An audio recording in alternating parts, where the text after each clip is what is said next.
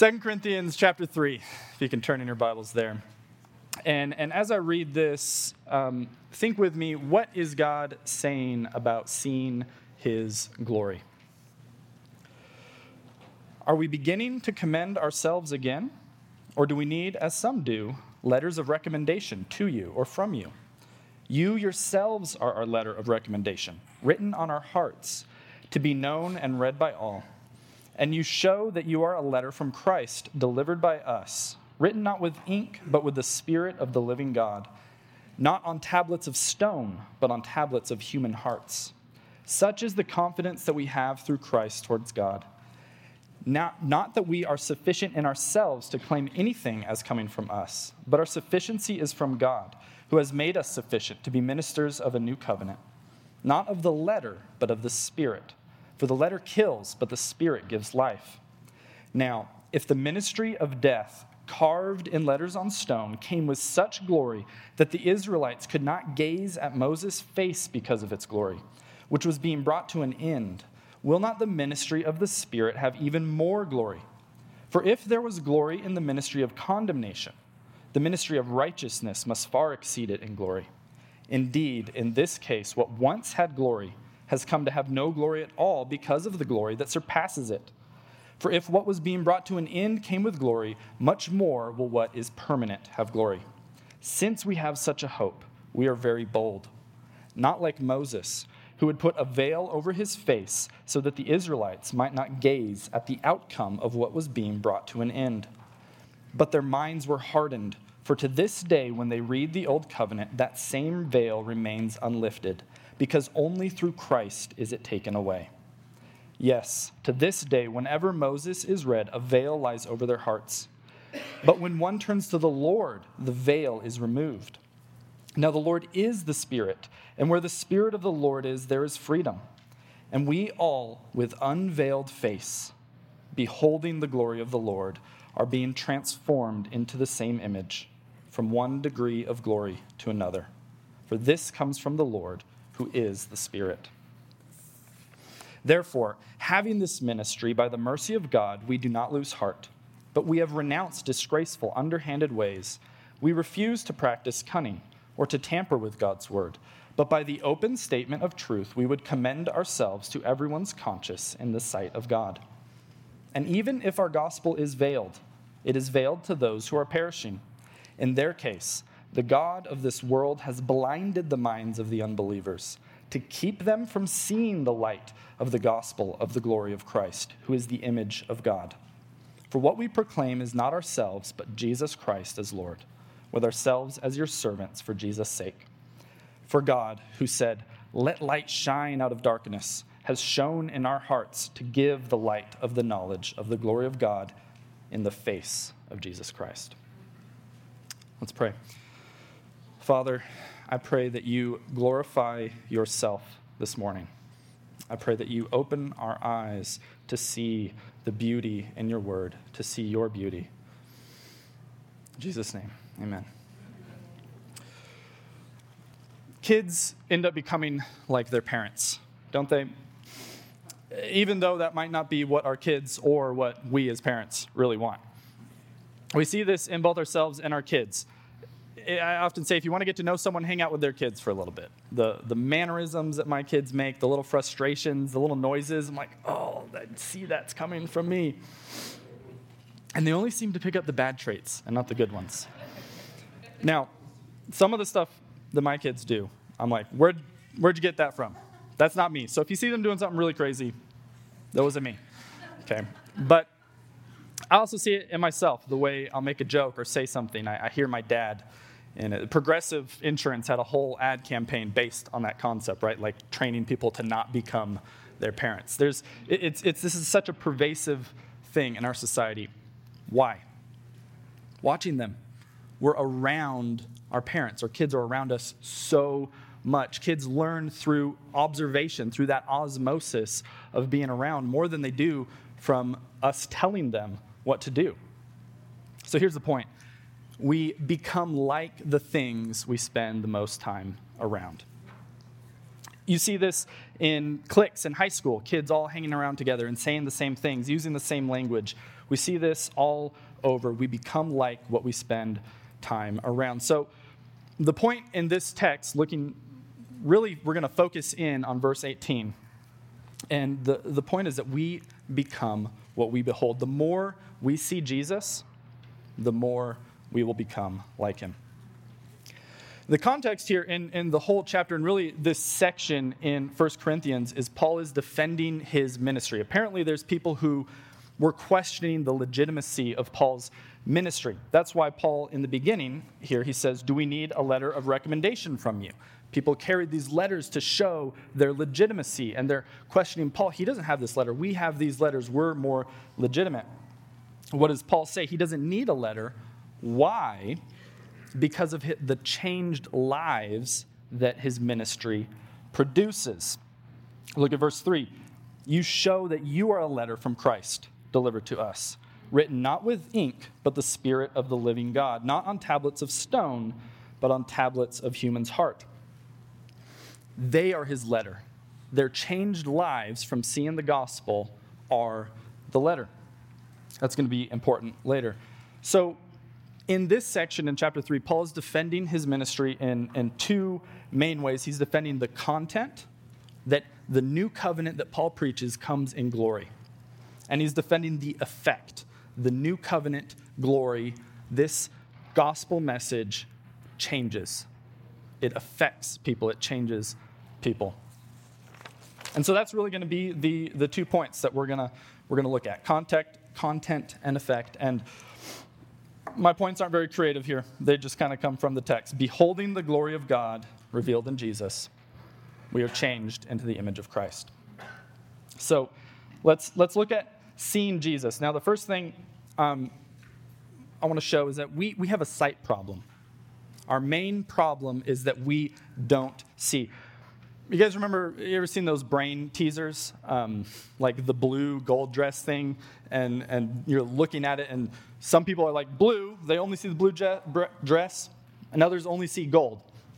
And, maybe there's like the rabbit or the face, there's these different things. Two people can look at the same thing and see something different. And you can't, no matter how hard you try, you can't unsee the other thing. Maybe eventually you see it, and then you can't go back to seeing the other one. You're stuck. Two people can see the same thing and yet still see something different. Our natural state is blind to the glory of God. We do not see God's glory naturally. Look at verse 14. But their minds were hardened, for to this day when they read the old covenant, that same veil remains unlifted, because only through Christ is it taken away. Look again in chapter 4, just a couple verses later. He makes this even more clear.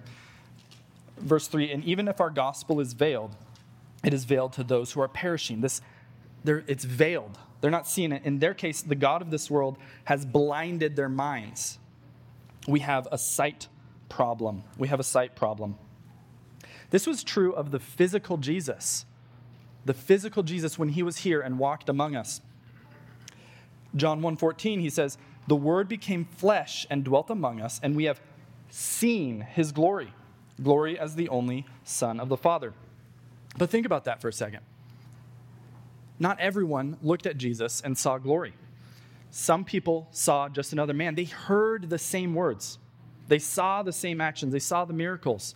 And that they looked at it and said, I don't see anything special. And others looked at it, the same thing. And they said, glory, the Son of God, glory. Why? They're blind to seeing that glory. The problem is that we don't see reality. The glory is there. The glory is here in Jesus, but we are blind to seeing the reality. To become a Christian, then, is to see glory, to have that sight problem removed.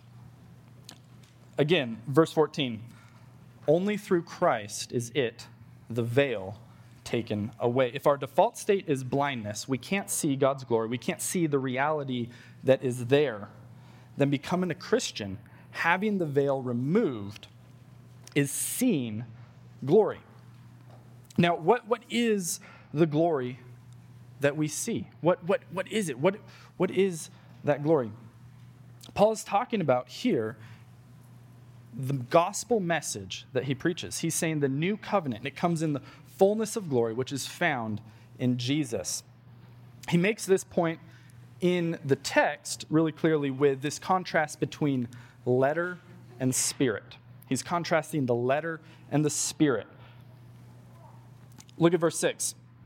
Who God has made us sufficient to be ministers of a new covenant, not of the letter, but of the Spirit. For the letter kills, but the Spirit gives life. He goes on to build this contrast through the rest of the text.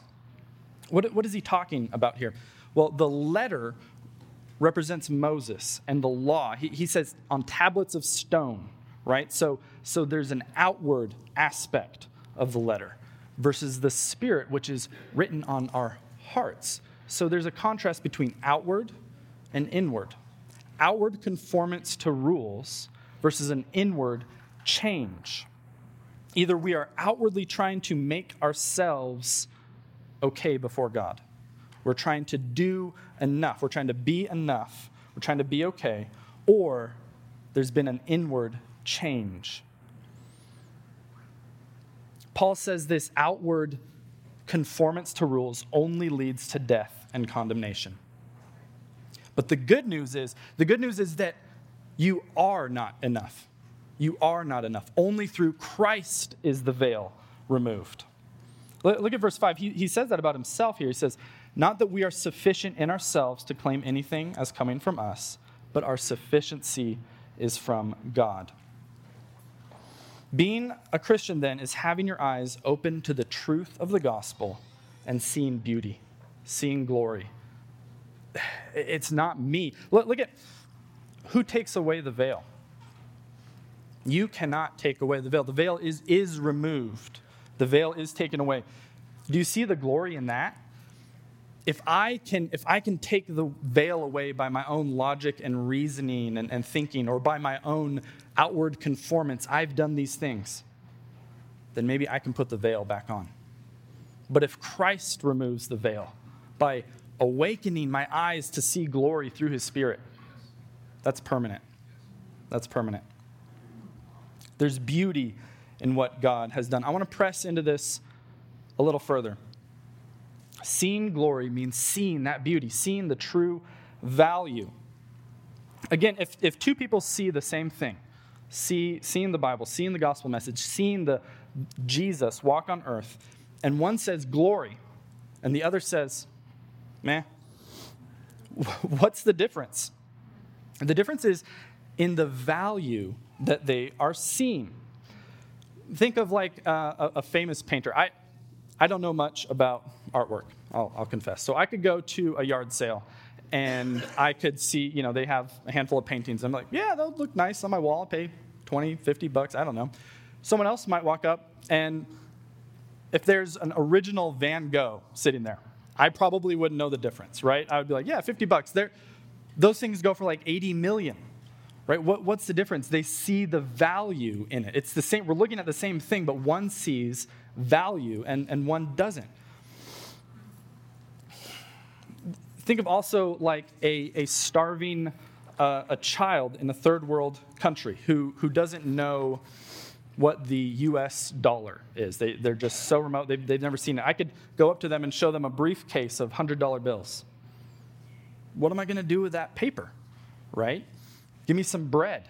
They don't see the value that is being offered them. This is what it's like to have the veil removed, to have the blindness problem fixed. To see glory is to see infinite value. C.S. Lewis puts it like this: it would seem that our Lord finds our desires not too strong, but too weak. We are half-hearted creatures, fooling about with drink and sex and mud pies in a slum because he cannot imagine what is meant by the offer of a holiday at the sea. We are far too easily pleased. Seeing value. Another thing here, the fact that we can even see glory is glory. The context that Paul is referring to is Exodus 32 through 34, this story where Moses goes up on the mountain and receives the tablets of stone, the 10 Commandments. Now, the first time he goes up the mountain, right, he comes back down and he sees that they've made a golden calf and he breaks them. And God is angry with them. There's a plague.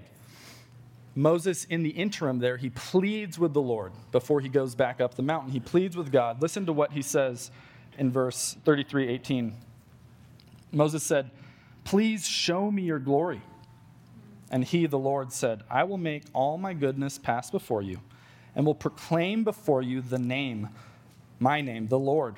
And I will be gracious to whom I will be gracious, and I will show mercy on whom I will show mercy."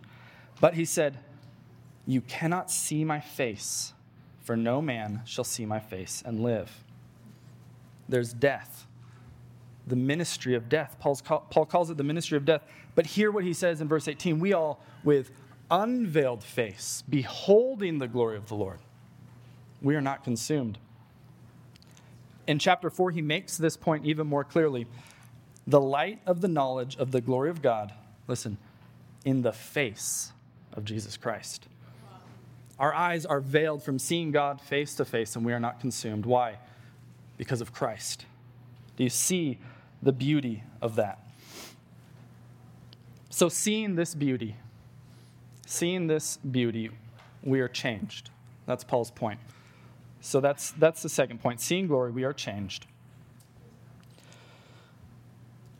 To live the Christian life is to continue to see glory. We already saw that our main problem is blindness. Christ fixes that problem by opening our eyes to see beauty, namely himself, the beauty of himself. But we live in this transition phase. He says from glory to glory, right? From glory to glory. Listen to 1 Corinthians 13:12. "For now we see in a mirror dimly, but then face to face." We are between these stages of glory. So you can think of it like this. You can think of 3 stages of seeing, right? Blind and the first unveiling to see glory, then the continued seeing, and then face to face. We have not been fully transformed. We are not seeing face to face now. We are in this transition phase. I think of it maybe like an ocean. If you take a young child to the ocean for the first time, and they see the beauty, the grandness of the ocean for the first time. But think of, even that little child can experience the beauty and the wonder of the ocean. But as an adult, you can experience it and see it a little more. You can go in, you can swim, you can experience the waves. A marine biologist can study a lifetime of the ocean. You can go down in a submarine. There's levels to this glory. So I think of it like that. In this transition phase, we continue to see God's glory. It's not a one-time thing. We must press in.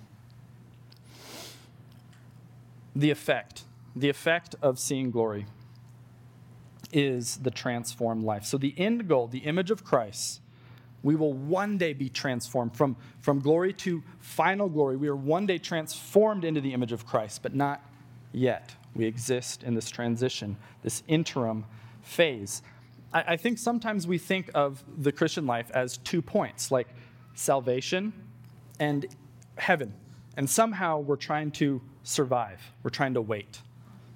But that's not what Jesus is saying here. He's saying we can continue to see glory here in this life. And that is how we are changed.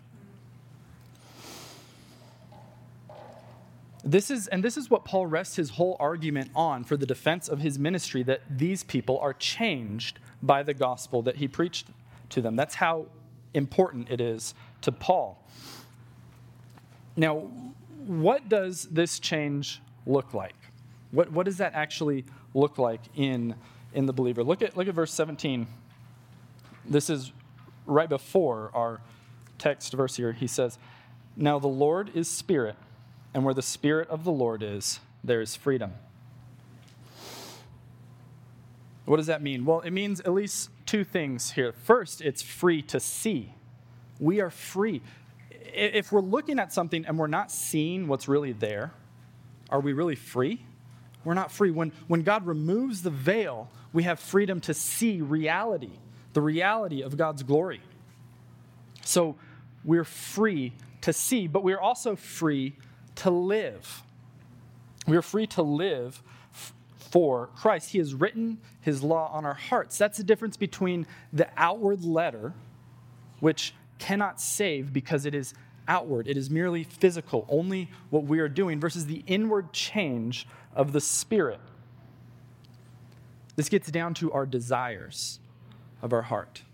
Seeing that value, the value in Christ, we can only see it if God changes our heart to love it, to see it, to find that beauty.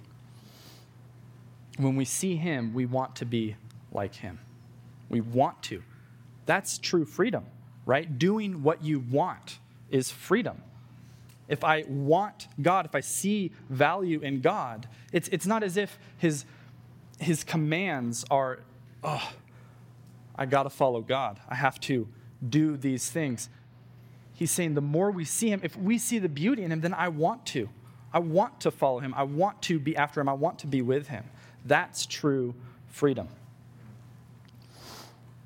The final thing I want to say here from this text is that the change, we all with unveiled face, beholding the glory of the Lord, are being transformed.